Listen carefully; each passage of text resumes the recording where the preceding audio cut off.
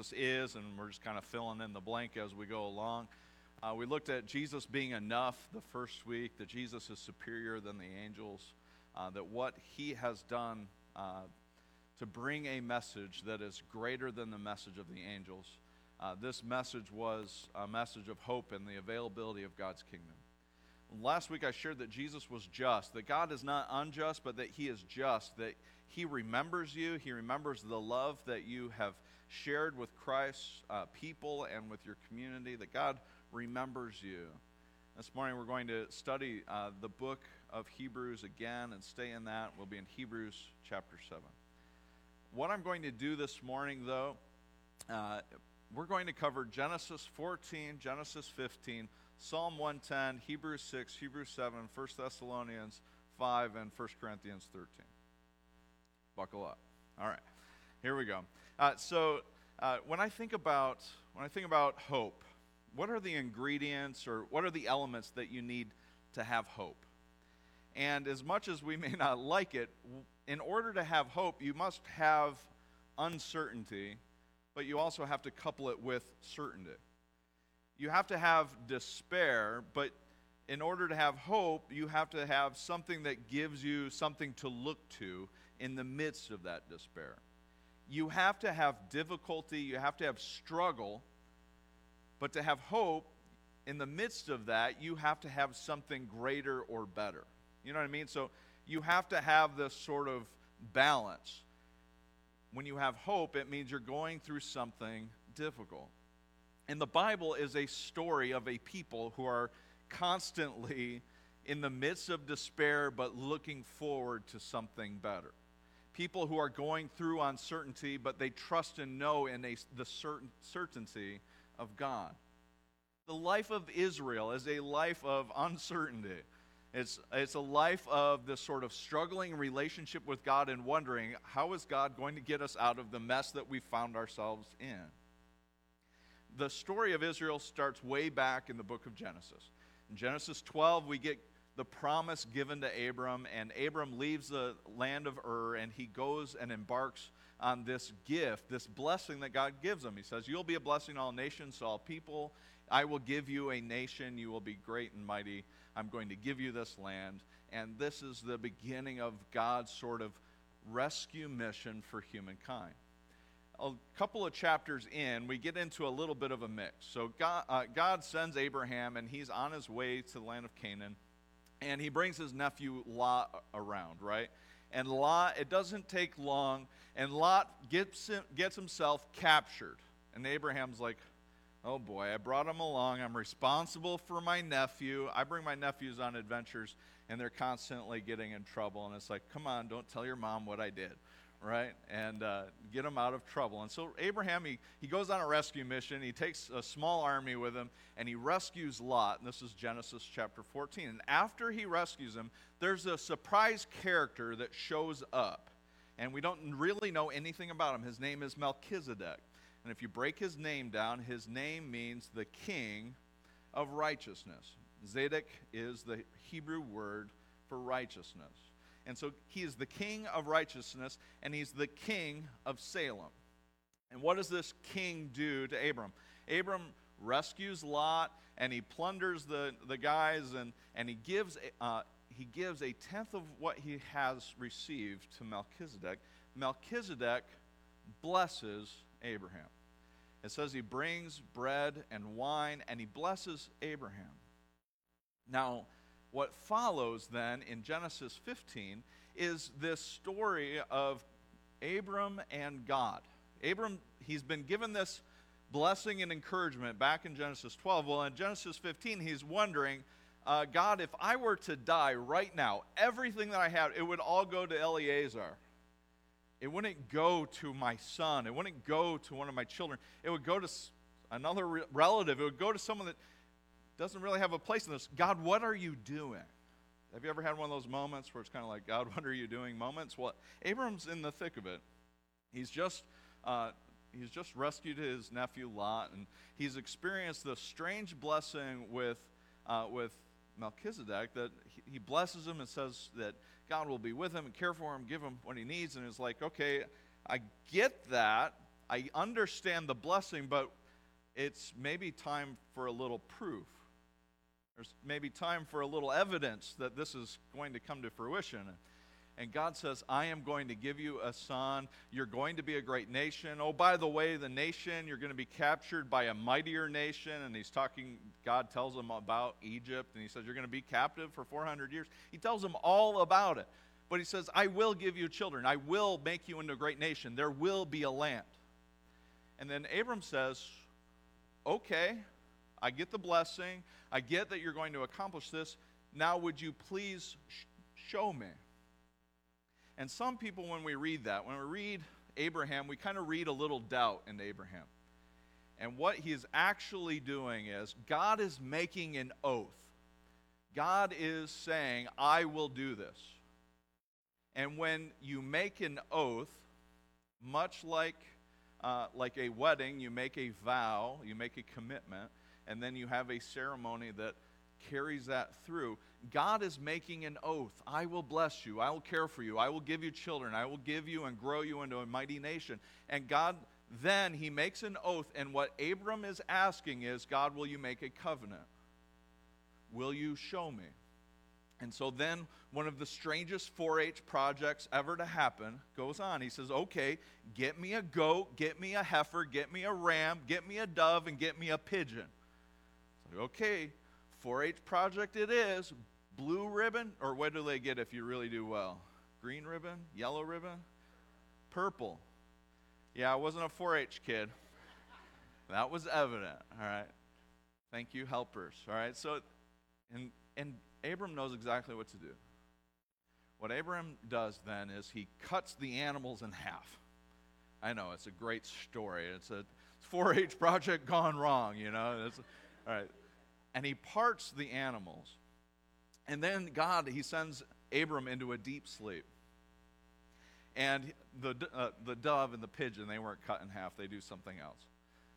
But he goes into his deep sleep, and then God has this sort of conversation with him.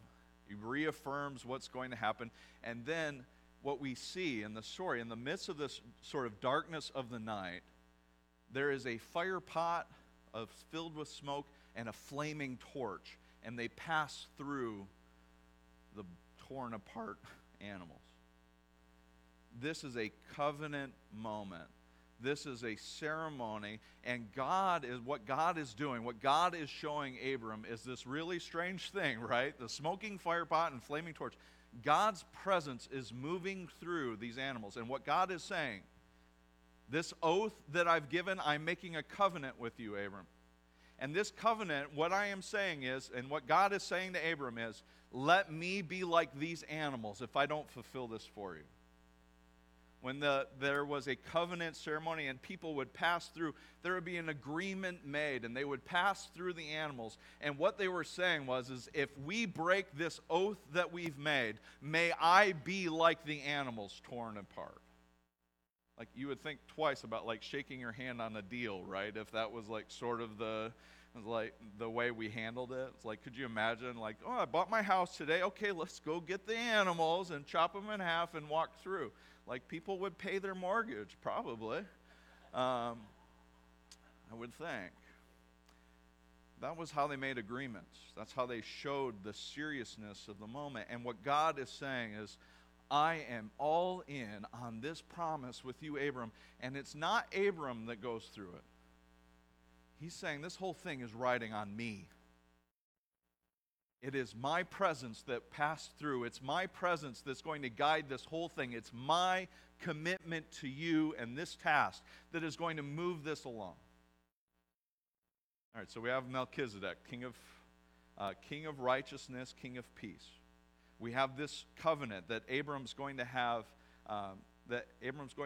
a people, and they are going to grow into a mighty nation, and that it's all going to ride on God.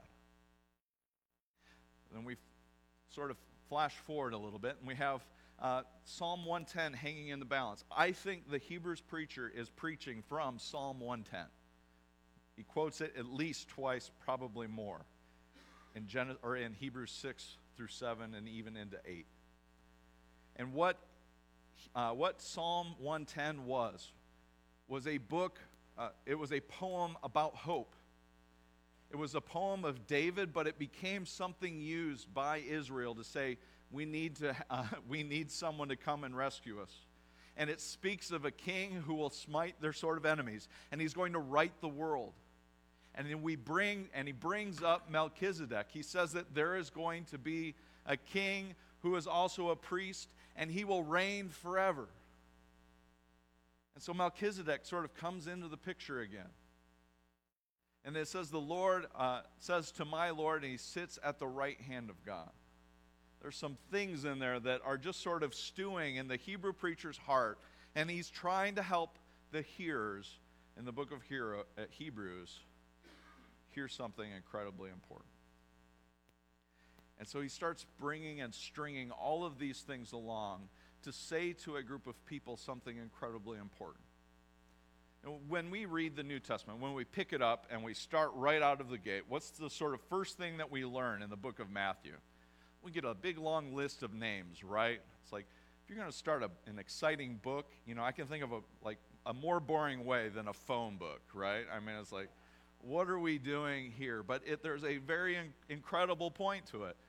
They want us to know that Jesus is in the lineage of royalty, that Jesus can be king. To be a royal king, you have to have royal blood in you, and that is the sort of right out of the gate. We want you to know that Jesus can be king. And so over and over again, we see throughout the pages of Scripture and throughout the New Testament, they want us to know that Jesus is seated where right now?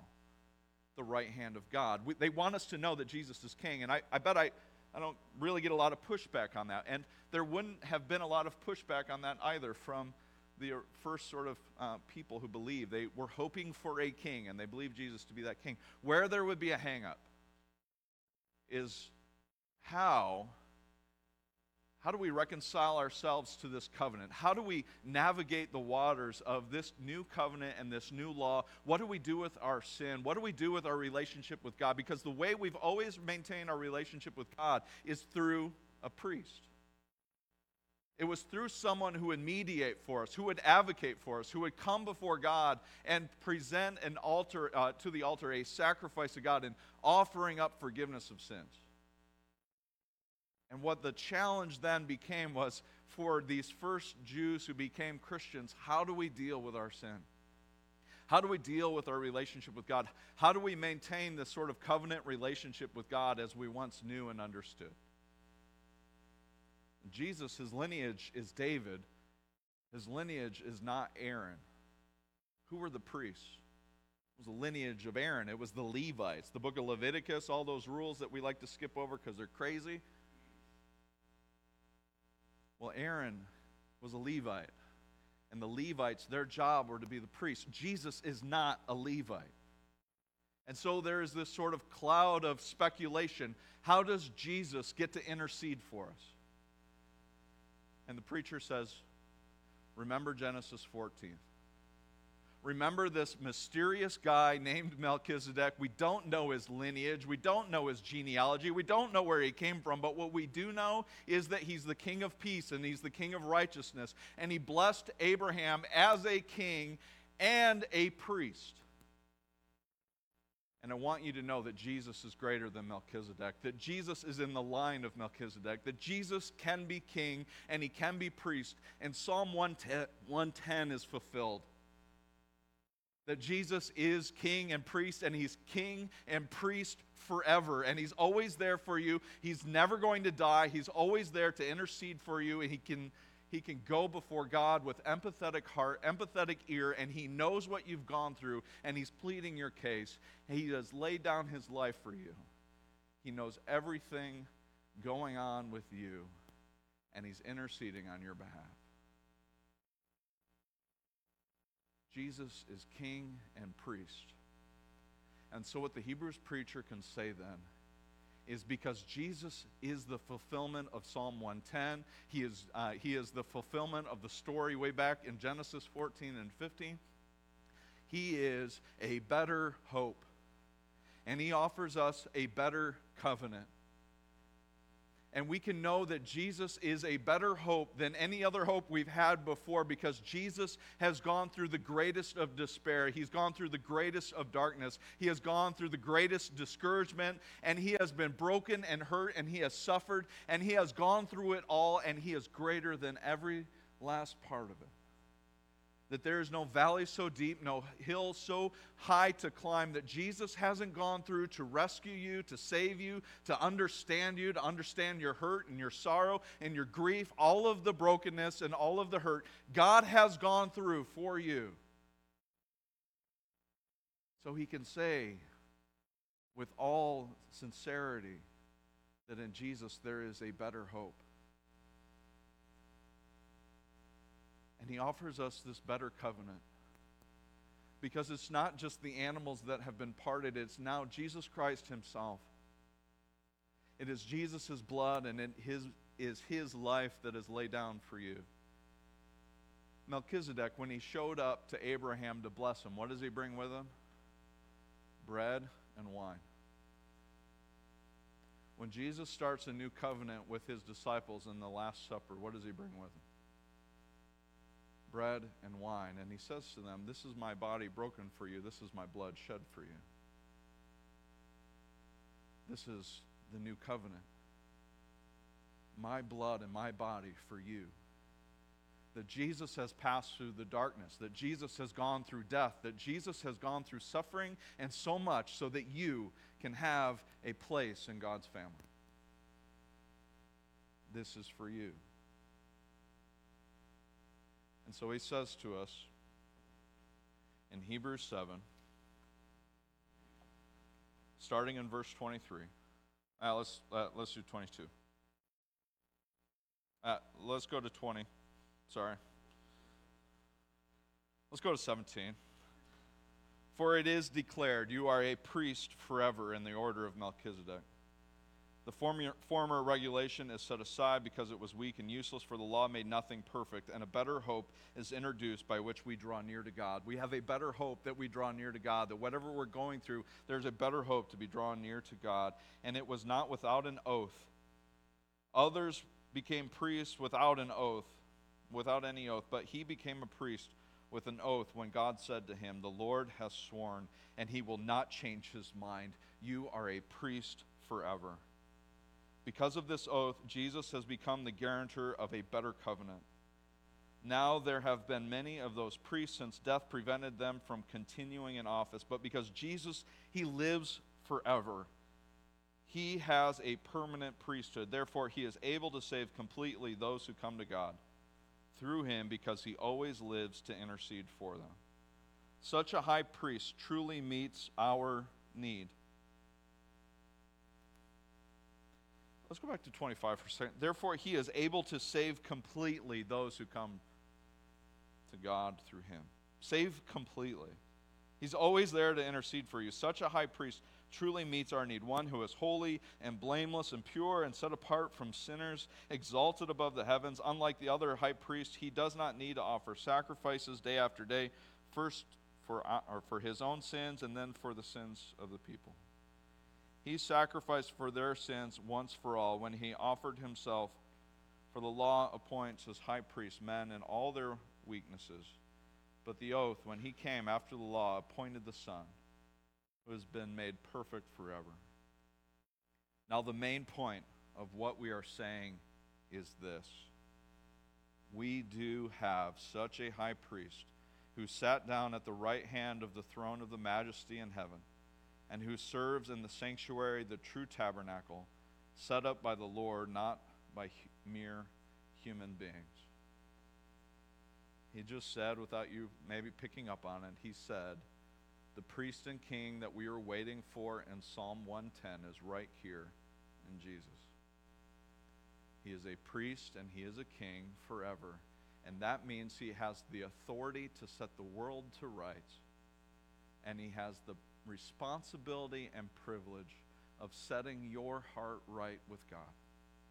He is there to intercede for you. He is there. He is holy. He is blameless. And he is forgiving you of your sins. when the New Testament thinks about Jesus, they say a great many things, and one of the most important things is about hope. And a familiar scripture that we spend time with when we mourn the loss of loved ones is we go to 1 Thessalonians 5, and we say to one another, we do not grieve as those who are without hope. Because there's one who is greater. He is a greater hope, and he offers a greater covenant. He is a better hope, and he offers a better covenant. He offers you forgiveness and life and redemption in him. So let's rewind the story. Did God make good on his promise to Abraham? Later, he'd make a covenant with Moses. Then he'd make a covenant with David. He'd say to David, there will always be a king on your throne. If God made good with Abraham, made good on his promise with Moses, and made good on his promise with David, will he make good on this promise?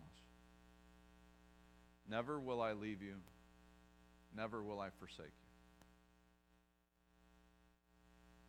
I believe that our God and our Father in heaven is a promise-making and a promise-keeping God. And he has promised never to leave you and never forsake you. Paul, in 1 Corinthians 13, he is encouraging, or 1 Corinthians 12, rather, and transitions into 13, but he encourages the people to know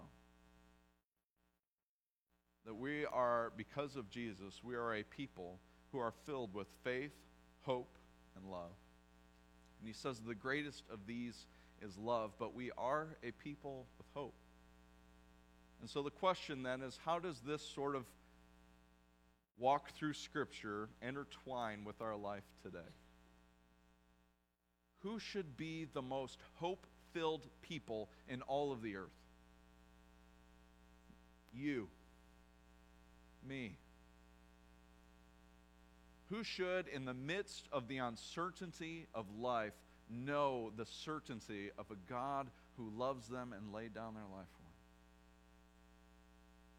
You can be God's witnesses in the world and offer a testimony of faith, hope, and love in a world that is faithless and hopeless and lacking in love. You can be those people because of Christ Jesus.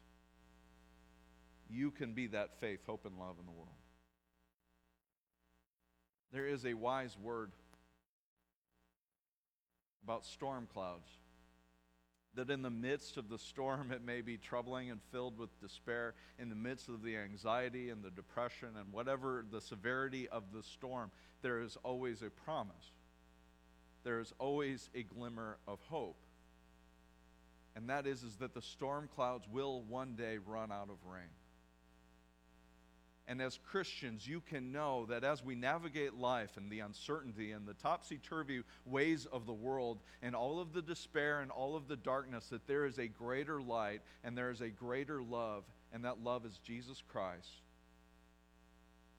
And one day the storm clouds will run out of rain. One day evil will run out of its strength, and Jesus will come, and he will be there with you.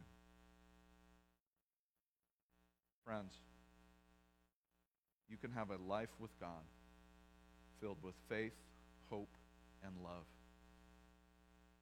You have a priest who is also king, who reigns and intercedes for you.